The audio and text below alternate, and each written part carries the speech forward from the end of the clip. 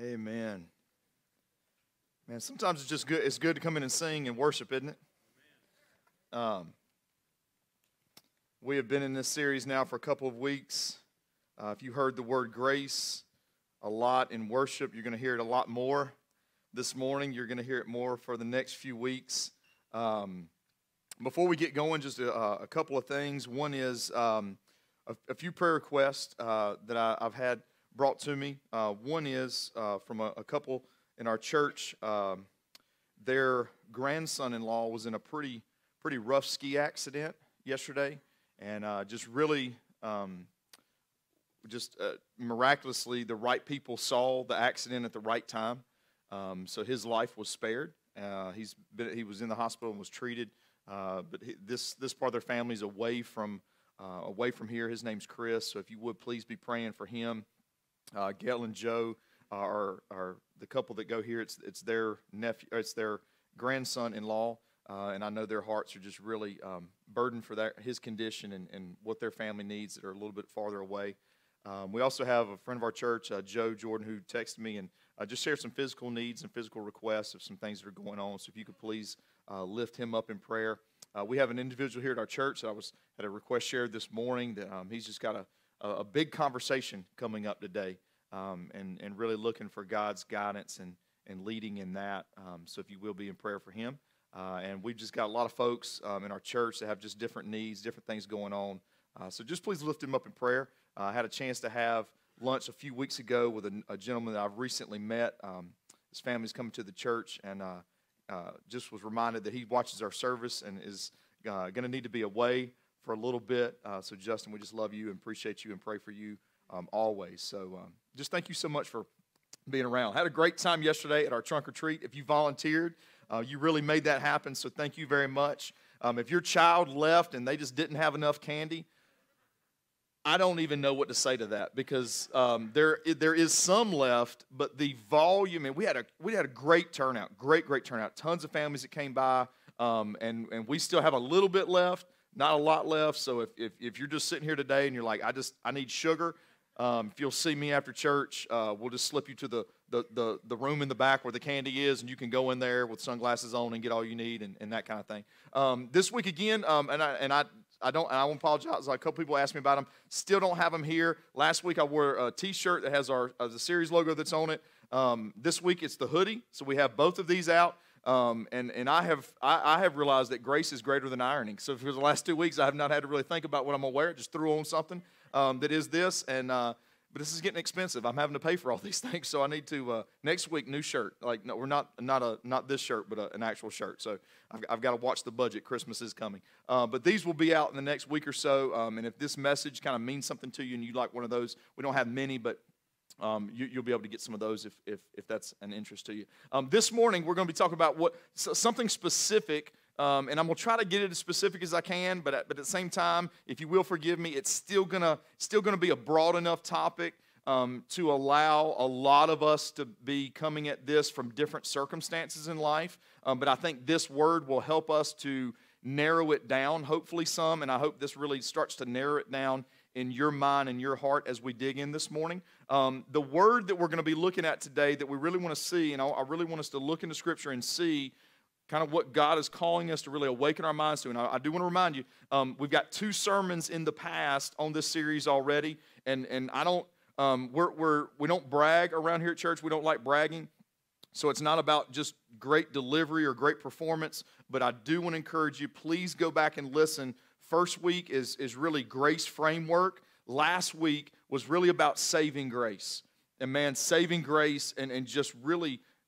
The above expectations of who we are in Christ, the fullness of that, I really would ask for you to take your time to go back and listen to that, because if we just kind of go with this undervalued and underdeveloped and mindset of what does it mean to be saved by the grace of God and who am I, then we'll not ultimately really grow and will not ultimately arrive at and experience really all that God has for us, because we are all those things. This week we're going to look at grace that is greater than, and here's my word, despair, okay? Despair. And this is not a word that I don't go around using the word despair a lot. I don't know how often you use this word, but just to make sure that we're all on a common understanding, despair basically, in essence, means a loss or absence of hope. Now that's got a pretty wide range to it, right? Does that make sense? Like it could be just the beginning of loss of hope, all the way to maybe a complete absence of hope. So even as we begin this, I want to encourage you to really in your mind, because I don't want us to, it's never healthy just to kind of breed into our thoughts all the time, just discouragement, but we really need to open some doors to rooms in our life to say, okay, Lord, you know what's happened. I know what's happened. Why are we not talking about it, right? Like, why are we letting it be the elephant in the room? Let's draw some specifics to this so, Lord, we can really see what you'll ultimately do in this. And not, remember, it's kind of our working definition of grace. It's the above expectations that God can do in us, but then it's the above expectations that because of that grace, we can go do things that point people to Jesus. And that's really ultimately what the driving force of grace is trying to accomplish. All of that, not just half of it or a quarter of it or part of it, okay? So even if you take a few notes, at the first part of this message, I would encourage you to really consider maybe writing down something beside the word despair that is a despair causer in your life. Something that maybe and you may not write out a long explanation, but it's just enough for you to kind of go, yep, this is it. This is the event. This was the relationship. This is the thing. Whatever it is, because sometimes it's good to be able to stare that in the face as we really hear God's word and to say, okay, God, now over that, in that, through that, what can I really begin to expect? I want to ask you this. Now, if you like signs, like, Lord, give me a sign, this is your message. I've got 2 of them up here this morning. This is going to be good. It's going to be good. I try to bring extra props because every little bit of me that grew up very conservative Baptist, I'm preaching in a hoodie this morning. I'm nervous. I'm afraid word's going to get out. Somebody's going to pop in the middle of service and come get me, right? So if the doors open quickly, we have care team people that are going to try to keep this message going, okay? So hopefully this is going to connect well with you this morning. I want to ask you this question. This is a little audience participation. Feel free at home to be able to yell out your response as well. Can anyone quote, and it's, all right, we're showing some grace. It doesn't have to be word for word. Can you quote Romans 8:28? How's it start? Somebody give me a phrase. What does it start with? No, Romans 8:28. It's an encouragement. We send it to a lot of people. There we go. All things work together for good those that love the Lord and are called according to his purpose, right? I mean, like that's the way I would kind of let that roll off the tongue. Okay, now, I want to tell you this. Would everybody, if you would agree, like that verse triggers in your mind with the phrase, all things work together. Like, does just that phrase automatically kind of take your mind there, right? Like it just kind of, it has that familiar ring. I want to tell you this, though. That is the most common way people quote that verse. But can I tell you a secret? There's 2 words that we leave out. 2 really big, they're not big by letter count, but 2 really important words that we leave out. And I think it's the difference from us kind of just dropping a little polite note into someone's despair.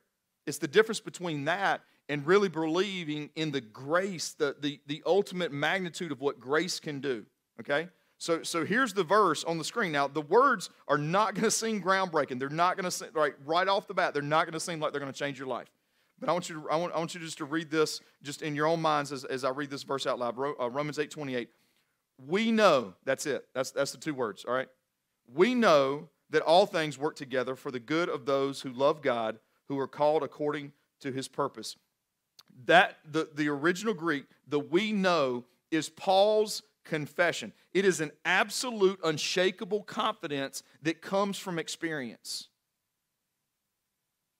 You know what that means? That means Paul isn't saying, hey, before I've ever experienced some despair, when life is great and I've really known no problems, Paul is not, through the inspiration of the Holy Spirit, Paul is not writing this, authoring this, and saying this verse not knowing great despair. He's saying this verse. This is a Holy Spirit message in his soul and out of his mouth after he's experienced great despair.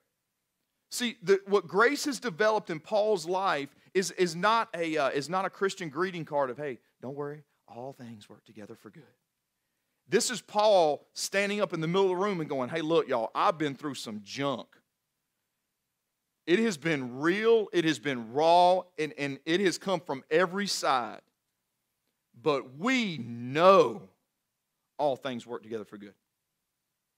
I mean, this is an extreme level of confidence. So that is, in from one situation, that's the first sign that we want to put up, okay? Because if we're talking about grace, something that exceeds our expectation in us and then ultimately will exceed expectations through us, then kind of one end of the spectrum on the subject of despair is ultimately, remember we talked about it first week, grace is God's nature. It's who he is.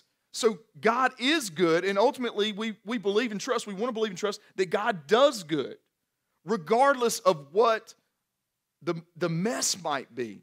And this is kind of like, we look at this as like the message of hope, and really kind of maybe the finish line is what we look at this as.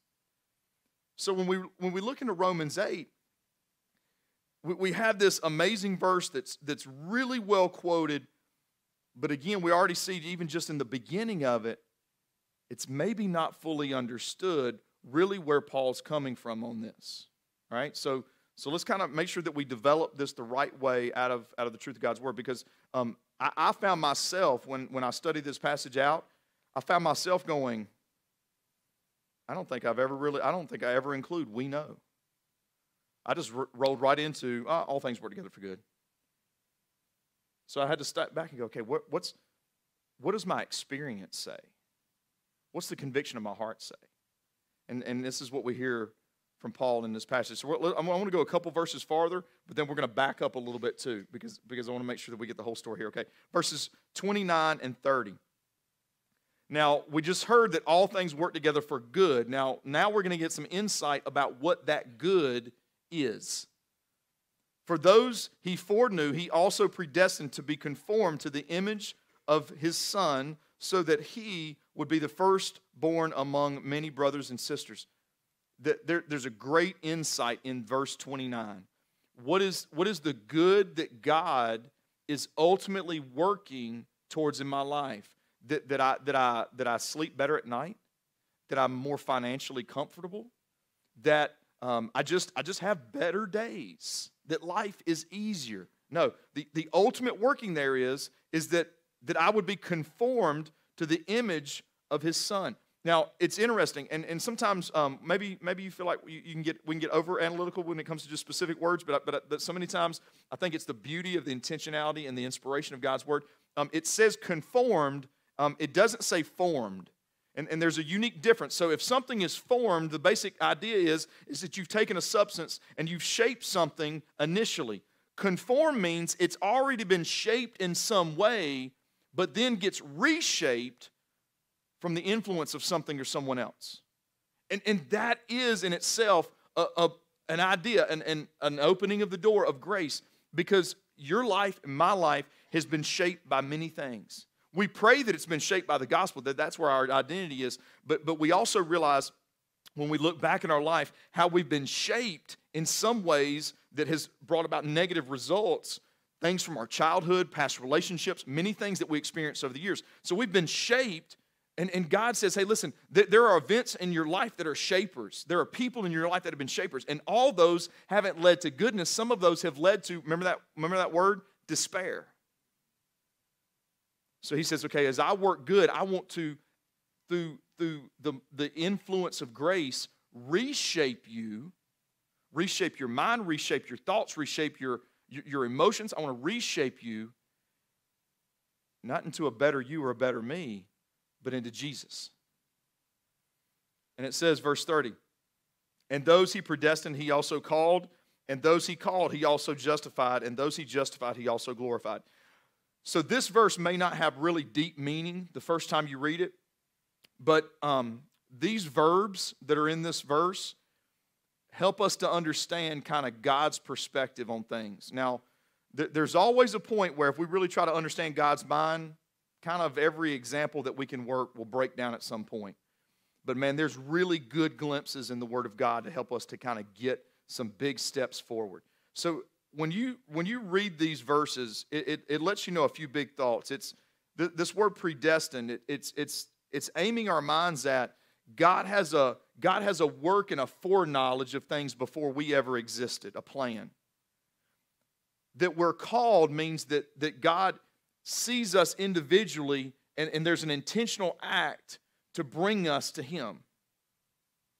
It says that those that were called were justified. There's an act in our life where we go from the sinners we were to living in Christ. And when we're justified, it doesn't mean that we were cleaned up to a better version of ourselves. It doesn't mean that all of our sin magically disappeared. Being justified means that the work of Jesus then stands in our place. Then it says ultimately you aren't just justified, but you're glorified. And really that glorification, specifically that word is unique. It's used in different parts of Romans 8, but right there in this point, it really refers back to becoming like Jesus, but it also refers forward to how we'll be glorified in heaven, new bodies, new existence, all that stuff. Now, when you look at all these verbs, it doesn't take long to go, okay, well, all those things don't happen at the same time. And this is a peek into God's mind. You ready for this? God can step back. It's with the holidays coming up, as I grew up, I always watched the parades and all that kind of stuff. Yesterday we had a trunk or treat event going on. Just kind of think about, just some kind of holiday event like that you got a lot of people working at, attending, and all that stuff. So God has this ability to be able to step back and know all of it, but at the same time work in it. But because He knows all of it, that means He knew all of it, He knows all of it, and He will know all of it.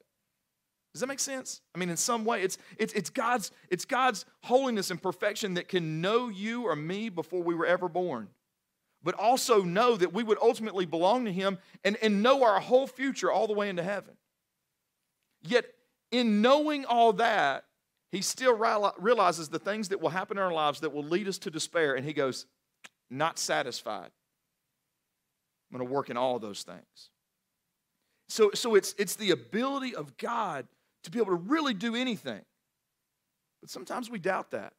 We look at writers like Paul and go, okay, man, you wrote all things work together for good. I get it. You're passionate about it. But, man, you're not acknowledging the realness and the roughness of life. Hang on a second. Let's give him a chance. I want to go back to verse 22 in the same chapter. Now, we're going to go back a little farther than that and catch up, but I just want to lay one thing out here that Paul really just says, okay, let's be honest, okay? Let's say everything about everything, okay? And when I say, I mean everything, like all the details, okay? Verse 22 says this, for we know, there's the same term. So don't read ahead yet. Don't read ahead. Look at me for a second. The same conviction from experience, okay? The same absolute certainty because of everything that's gone on. Paul is certain about this, okay? For we know that the whole creation has been groaning together with labor pains until now. Okay, now we're going to get a little bit more context, but I want to take you to basically what Paul is saying, because he's talking about everything from Adam and Eve till the day that he's alive, everything that happened when he was a kid up through his 20s, 30s, 40s, 50s. He's talking about everything, and we can sum it up this way. Paul's saying this, I've got as much conviction in all that God can do. I've got as much conviction that, guess what? Life is hard. Isn't that great? Like, hey, Paul, I didn't know you were human, right? This is awesome. We just thought you wrote these hits over here. Like, you're a real dude, man. Thanks. Like, you didn't just say, hey, look, I made it. He's like, no. I'm still making it. Okay, I'm still making it. Now, here's one of the big issues, and I want to go ahead and say this before we really even go into these other verses. Have you ever just thought in your mind and really grieved in your heart how far away that is? Does that not, like, in despair? I mean, in that first moment of we lose a little hope, or it just seems a little bit absent, we look and we're like, I guess some people live there. I guess some people make it. but I'm right here. And maybe I'll feel like I'm right here, but then I feel like I go back to right here. And you know what we're going to discover through this? I want to go ahead and spoil it for you. Well, I'm not going to spoil the whole thing. I just want to say this. This is not the only place that grace lives. Okay? So let's see evidence of that. I want to go back to verse 18 because verse 18 really starts to kind of frame this. It says, "For I consider that the sufferings of this present time are not worth comparing with the glory that is going to be revealed to us." All right, so when we're talking about a comparison, remember our grace scale and this jar of dark material? This thing is going to get a lot of beat up, this series. Like, we're just talking about this jar like it's just the worst thing in the world. This jar, if you remember, last week represented everything that kept us from saving grace, okay? This week, this represents despair. This is not a popular jar. This represents despair, okay? Paul's argument is this: for I consider that, and remember, this is before, again, we're verses ahead of, I know this and I know this. He said, for the sufferings of this present time are not worth comparing to the glory that is going to be revealed to us. So he's already saying that the other side of the scale is going to be occupied by something. Now, if you go back a couple of verses, it actually used this phrase, that this verse won't be on the screen, but he makes this point in verse 17, if indeed we suffer with him, that being Jesus, so that we may also be glorified with him. The reality and the truth, and I do want to dispel any wrong thoughts that may have been there. Being a Christian doesn't mean all butterflies, clouds, and rainbows, okay? It doesn't mean that. It doesn't need that. In fact, there's elements of despair, of suffering, that just enhance our ability and allow us to, in fact, look like Jesus and have a relationship with him and be glorified with him. In other words, be identified with him. Verse 19 says, "For the creation eagerly waits with anticipation for God's sons to be revealed. For the creation was subjected to futility, not willing, but because of him who subjected it, in the hope that the creation itself will also be set free from the bondage of decay into the glorious freedom of God's children. For we know that the whole creation has been groaning together with labor pains until now. Not only that, but we ourselves who have the Spirit as the first fruit." So here's what we're going to start talking about. Not grace just living over there, but this is Paul starting to flesh out and unpack grace to say, okay, what happens between here and there? What are some grace things that happen between there? That we have the Spirit as the first fruits. That refers back to what we talked about last week, saving grace. That when we are saved, you know what first fruits means? You ever heard of a first fruits offering? That's something that Wendy and I have done. It's not a thou shalt in the New Testament commandment, right? So don't feel like I'm saying you haven't done something right. But one of the things that we've tried to do as in our lifetimes is representative of some things that God did call people to do in the Old Testament is a first fruits offering. So anytime that we've ever changed jobs or got a new job in our lifetime, we've tried to give that first paycheck as first fruits to the Lord to say, we're trusting you for this whole journey, okay? So that I'm not trying to get attention for myself, but I'm just saying that's an example of a first fruits offering. Now, just so you know, if you were at the trunk or treat yesterday, my middle son will also be giving in an offering coming up soon. His job yesterday, I told him, I said, man, we got hot chocolate, we got apple cider. Like, you're a funny kid. Here's your job. Here's an iPad. Google corny Halloween jokes and just tell jokes to the kids. Didn't realize that he took a paper cup that people were filling with hot water to mix hot chocolate and apple cider, and he wrote on there, keep in mind he's in 8th grade, tips for college. My son made $10 yesterday. He actually told me, I said, what do you have money from? And he told me this, and I said, how much money is that? He said, $9. And I took it from him, and I counted. I was like, son, it's 10. He's like, I already took out the tithe. Seriously? Like, what kind of racket is this? I was like, guess what? It's all going to the Together campaign, dude. Like, what are your tips for college? We don't even know that you're going to be out of prison by then. That's what a first fruits are. Don't, somebody said all. Don't say all. That's my child. Don't, he don't need all. That's first fruits, and that's a sign of our relationship with the Lord. It's part of the first fruits of that, being adopted, being a child of God, being redeemed and brought into His family. One of the biggest first fruits is we are sealed by the Holy Spirit. We talked about that last week, but it doesn't just end there. It says we also groan within ourselves, eagerly waiting for adoption, the redemption of our bodies. Now, in this hope we are saved. Okay, so that's evidence of God's hope. We didn't have hope, but we received hope in salvation. It says, but hope that is seen is not hope, because who hopes for what he sees? Paul would argue this point. If we already belong to Christ, that's firm. That's no longer hope. That's reality. But there's other things that we hope for. Things that we hope for out of, what's the word again? Despair.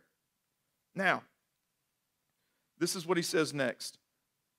Now, if we hope for what we do not see, we eagerly wait for it with patience. You ever heard the statement, what you see is what you get? Man, praise God, that's not the grace of God. In fact, what we don't see is what we will get. That's incredible. And it's a mental discipline to go, I'm not seeing it right now, but I'm going to choose to trust in it. That I'm not saying that this is easy. In fact, I'm saying that this is really only going to be possible in our lives through the work and the power of what God can do in us. Then after, through us. This is in the same way. Okay, so just like it was guaranteed that we receive God's Spirit in salvation, in the same way, in the same certainty, the Spirit also helps us in our weaknesses. Now, we're going to talk about weaknesses in a different week, so we're not going to dwell on weakness, but I want you to consider this a unique weakness. Because we do not know what to pray for as we should, but the Spirit Himself intercedes for us with inexpressible groanings. And He who searches our hearts knows the mind of the Spirit, because He intercedes for the saints according to the will of God. This is an incredible truth, okay? Have you ever been at a place where you were so, like despair was so prevalent, you weren't even sure what to pray for? You ever been in a situation where you're like, Lord, like in this situation, like I want healing, or I want healing for this person. Do I pray for that? Is that what you're going to do? Or do I just pray for the ability to have patience in it? Or like, what do I even pray for? Or are you were so emotionally in despair that you were just like, I don't even know what the right way to think or feel about this would be. And you just have this inward inclination to come to God, but it's just like words are not coming out. Here's something because here's expectations. We're broken people. A reasonable expectation is that you and I can't fix all of our own problems, despite what every self-help guru would want us to say. We can't fix all of our own problems. So that's actually expected. So what's beyond that expectation?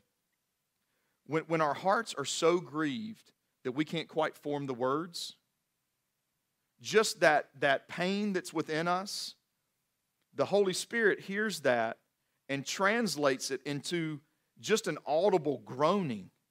It's not even fully in words. And you know why it doesn't have to be in words? Because it says here, let's be clear, God knows already everything about me. And in the middle of that despair, it's not just His knowledge, but it's an intimate listening of the Holy Spirit going, let's make sure this message gets to the Father correctly. Know this, you don't have to have the words, Derek. I'm speaking to for you. Like I'm going to the Lord on this. It's us communicating. We're talking about it. We're working. And if God's having conversations about it, man, that's grace that exceeds my expectations. So I can then start to hope and expect. And just expecting goodness of God and grace from God, just that alone is grace in itself. That it won't just stay here. And it might not be here yet, but there's grace ground between those 2 points where God will work in us and through us. A few weeks ago, we said this. This is out of 2 Corinthians 9:8. I just want to remind you of this. And God is able to make grace abound to you, exceed expectations, so that having all sufficiency in all things at all times, you may abound in every good work. You may exceed expectations in every good work. So when Paul was at a moment where he couldn't even pray himself, the grace of God came in above expectations and said, I'm going to communicate with you and for you, so that in this moment, you can even just begin in some way to be able to rest in that and to be able to mentally start to gather yourself. Now, here's the point that we made off that verse. Grace increases our capacity to experience and point others to God's glory. I want you to consider a time that you've really kind of been in despair for a minute, okay? Just kind of lock that thing in, whether it's an event in life, a relationship, whatever. Just kind of lock just a season of despair in. Is it not amazing that even in the moment where we can't even see that sign yet, God is already working and communicating and wanting to assure us that that relationship is real and conversations are going on? Isn't that something?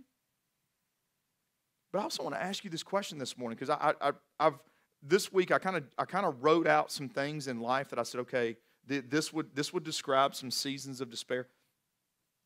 If you've come out of any of those, or you've at least traveled far in those, would you say that there's ways that you've really kind of come to know the Lord's love and grace that maybe you didn't know before?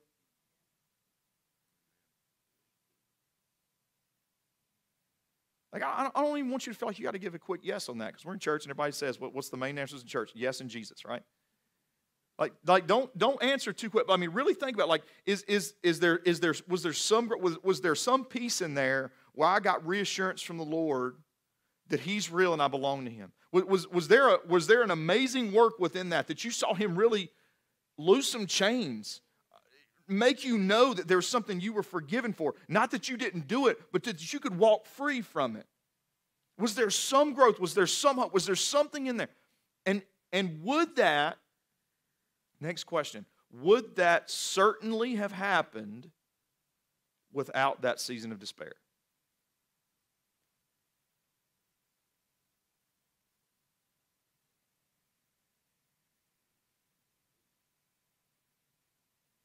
For me, I can only answer for me.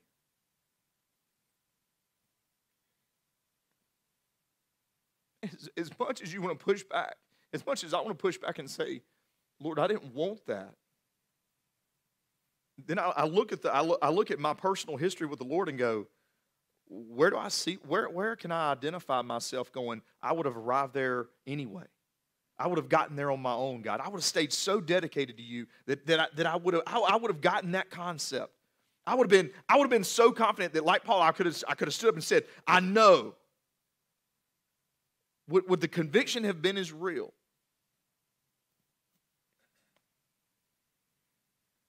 Now, I mean, again, it doesn't deny that life is hard, doesn't deny that God is good and God does good. It just really puts it in a place to go, okay, God, man, I really got to work on trusting you that you really do know the big picture, but you're also working in the details with grace. And God, ultimately, if becoming reshaped by grace gets me to look like Jesus, I've really got to start to hope and trust in some of these things that have come through my life and happened. Because you are good and you do good. And is being more like Jesus worth despair? If the answer is no, the Christian life is going to be disagreeable. But if the answer is yes, then we go back to, what did Paul start this argument with? Man, it's honestly, Paul says, look, there's really, like, we could spend all of our days talking about all the bad stuff, but is it really worth comparing? I mean, that's kind of his thesis. He's not trying. I mean, he's really saying, like really, like if we just drop some grace in, it happens every time.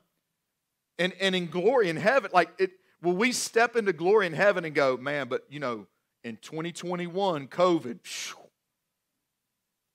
No, we'll be like, Jesus, it's you. It's you. I want to just talk about a couple quick evidences of just making sure that we see this in the life of Jesus, that He fleshes this out the same way. Because remember, I told you at the first of this series, Jesus never preached on grace. He just did, everything was grace.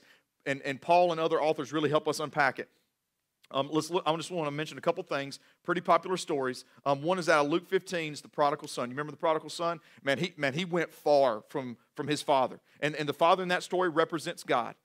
And prodigal son got so far from God, so far from his father, that he finally just looked at himself and was like, I am a mess. My life is a wreck. It is better to be an employee of my father than to be where I'm at now. I'm just going to go beg for the lowest job. And on his way back, right? Man, the father didn't send a messenger out to say, you piece of scum. Saving grace welcomed him in. The Father himself ran out. Just like in the gospel of Jesus Christ, it is God made flesh for us. He did not send a messenger. He came himself to bring us into saving grace. And all for it, as we sang this morning, it's free. But also as we sang this morning, it came at a cost. So what do we see? Above expectations for that son as he realized the kind of despair that he was in, a welcoming by the Father. And in our despair, we just read that about the Holy Spirit, just in the way the Holy Spirit works through prayer in our lives. We have a welcoming constantly wherever we are in the distance between this point and this point. Here's another one. This is one of my favorite ones in all of the four Gospels. We discussed this a little bit in D-Life a few weeks ago, plug. The seventh miracle in order of all the miracles that Jesus performed, Matthew 8, is a man cleaned of leprosy, healed of leprosy. At this point, Jesus had not, please take note of this, Jesus had not done a miracle that was just like this. He had changed water into wine. He had healed some sickness. There's some things that Jesus had done, but he had done nothing just like this. Now, sometimes in despair, when we're a lot closer here and we feel way far away from there, you know what we think? God, I've never seen you do anything that would take me from here to there. I have never seen it. And Satan wants to flood into that thought and go, agreed, it's never been seen. And what you see is what you get. So only the best of what you've seen is what you'll get. And the gospel says, no, shut up, Satan. Now, some people don't like shut up, but sorry, used it. I'm going to read 3 verses out of this account. You ready?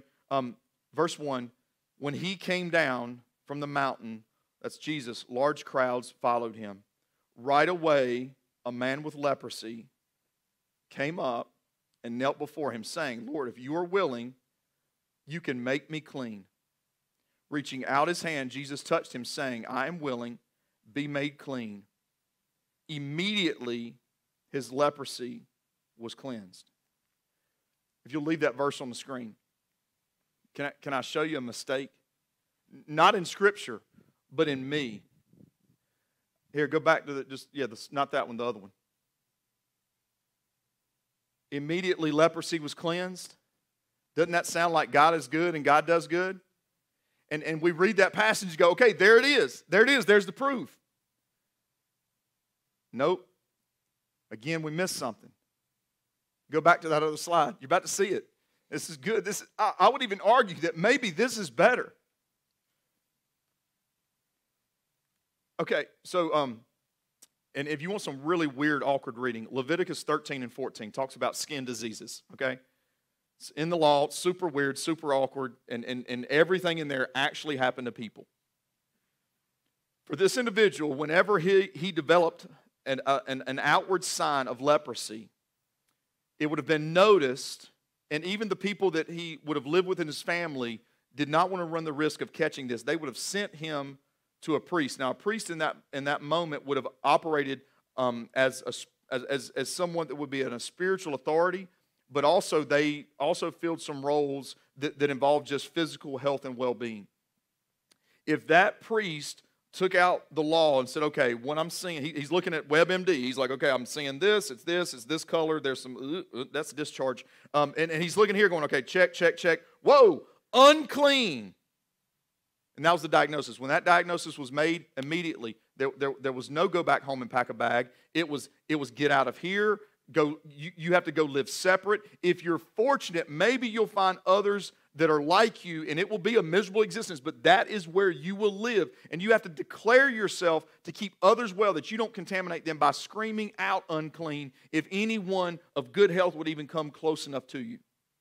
You're ostracized. Family, career, everything. Nobody talks to you. Nobody. Verse 3.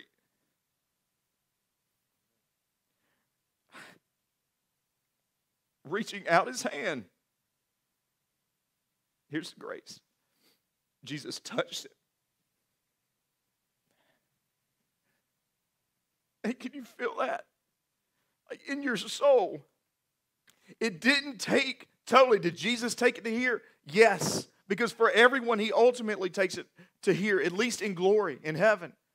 But it didn't wait on this. In that moment, someone who had not felt physical touch by someone, not been shown kindness by someone in an amount of time that we don't even know, knelt down without having anything to compare his issue to. He couldn't have had confidence that for sure leprosy would have been cleansed. But he said, if you're willing, Jesus, I believe, I'm desperate. I'm in the middle of, what's our word? Despair.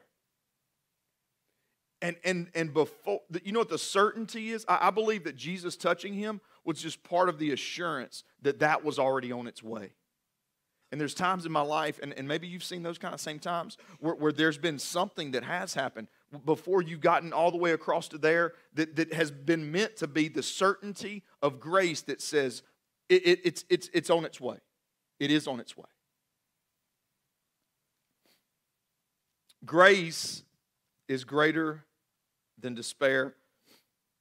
Grace that is greater than despair is everything God does, including everything he does between life is hard and God is good.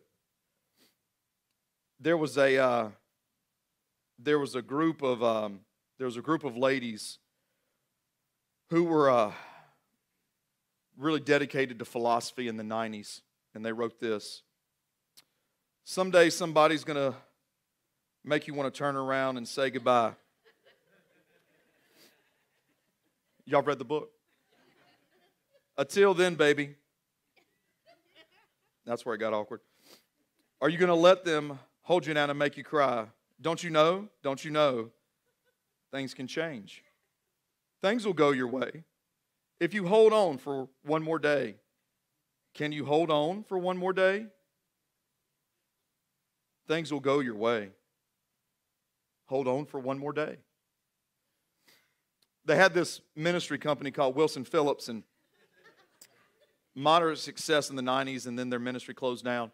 And I say that, I know we're joking, right? But life has taught us that it's hard enough that it's not just like, okay, hold on one more day, like, because tomorrow is just this, like, we just discovered that day becomes today, and then today is just like it was yesterday. I want you to understand something. That the grace of God, we can read verses that just say it's not worth comparing, but that doesn't mean that the things that cause despair aren't worth identifying. Because you know what it does? It sets the mark. It puts the stake in the ground and it says, okay, let's just call that the starting point, and then we can go ahead and mark that there's a good point over here, but we don't, as believers, have to wait just on this. There is so much ground of grace that we experience in this, that if we don't share this, because this exceeds expectation. The expectation is, it's nothing until I get there. But God does so much to exceed our expectations, even in here, that in us, that's worth knowing and understanding and then sharing. And involving that story into other people's lives. Because you know how many people live in this gap? I mean, think about that for a second. How many people exist in this gap with us? Man, it seems like almost everyone. So if we if we have that good work of sharing the stories of God's grace in there, think about the impact of what it creates in people that they don't have to see it yet. Can I just add, and I don't know if this is for my own assurance, but does this connect on some level this morning with you? Like if it does, if you don't mind, just kind of nod. If it doesn't, don't nod your head. That's okay. You're not going to hurt my feelings. But like I hope it does. Because we need grace that is greater than despair. Because we will have that at times. But as God's children, we'll always have grace. Would you mind bowing your heads for just a minute? As the praise team is going to come back up at this time, they're going to lead us in a song. And during that song, we're going to have just this area up front open to pray. And if there's something, especially if it involves anything that would lean itself towards despair, I want to invite you to come up front and just pray over that need. If that's where your heart is, if you would like to pray with someone, if you'll just come up to the front and kind of before you either kneel to pray or just kind of bow your head to pray, if you'll just kind of look to one side or the other to kind of make some eye contact, man, somebody will come pray with you. But if God doesn't move you to pray here, man, I just trust and I know God's word is true, and I hope this is speaking deeply in your soul.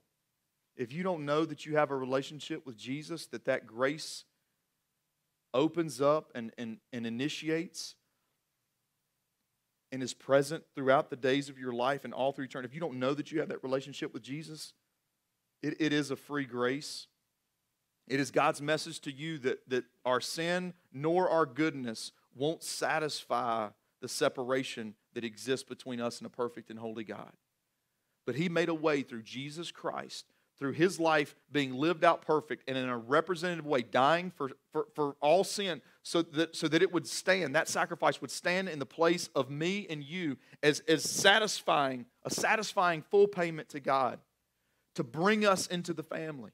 That we would be met by that Father rushing to get us, welcoming us, not back from where all we've been, but just into the family, because that's our existence and our identity. And if you're hungering for that relationship, please come up and talk to me, talk to someone. You can sit there and you can believe in Jesus and you can trust Him and you can confess in your heart that He's Lord, that He's in control. You're giving your life to Him and God will save you. But please let us know so we can live this life together and we can celebrate with you and pray for you as you begin those steps. If you are just hungering for that, like you don't even expect to cross the finish line today, but you're hungering for that touch, trust and ask this morning and be ready to receive. Father God, we just thank you so much, Lord, for who you are and for the time that we've spent here, Lord. God, time is your creation. We rush through it. We let it drag. We try to get more out of it. But God, for the time that we've had here, God, I pray that it's just been committed to you with our whole hearts. And we've just come seeking grace, ready to receive grace, trusting in it, knowing that it's going to exceed every expectation in what you'll do in us. And as that takes effect, it'll exceed every expectation in what others can receive and what others can hear as it comes out of us. God, for the hearts that are in despair, the minds that are in turmoil, Lord, we ask in the name of Jesus that you bring peace. Lord, we ask for the bodies and the physical things that need to be healed, Lord, that through the name of Jesus, you bring healing to your glory, that you shape us and remold us and make us into the image of Jesus. And God, you give us the grace to live in, receive, and accept whatever it is, God, that will accomplish that. In the great and glorious name of Jesus we pray. Amen. Would you stand to your feet?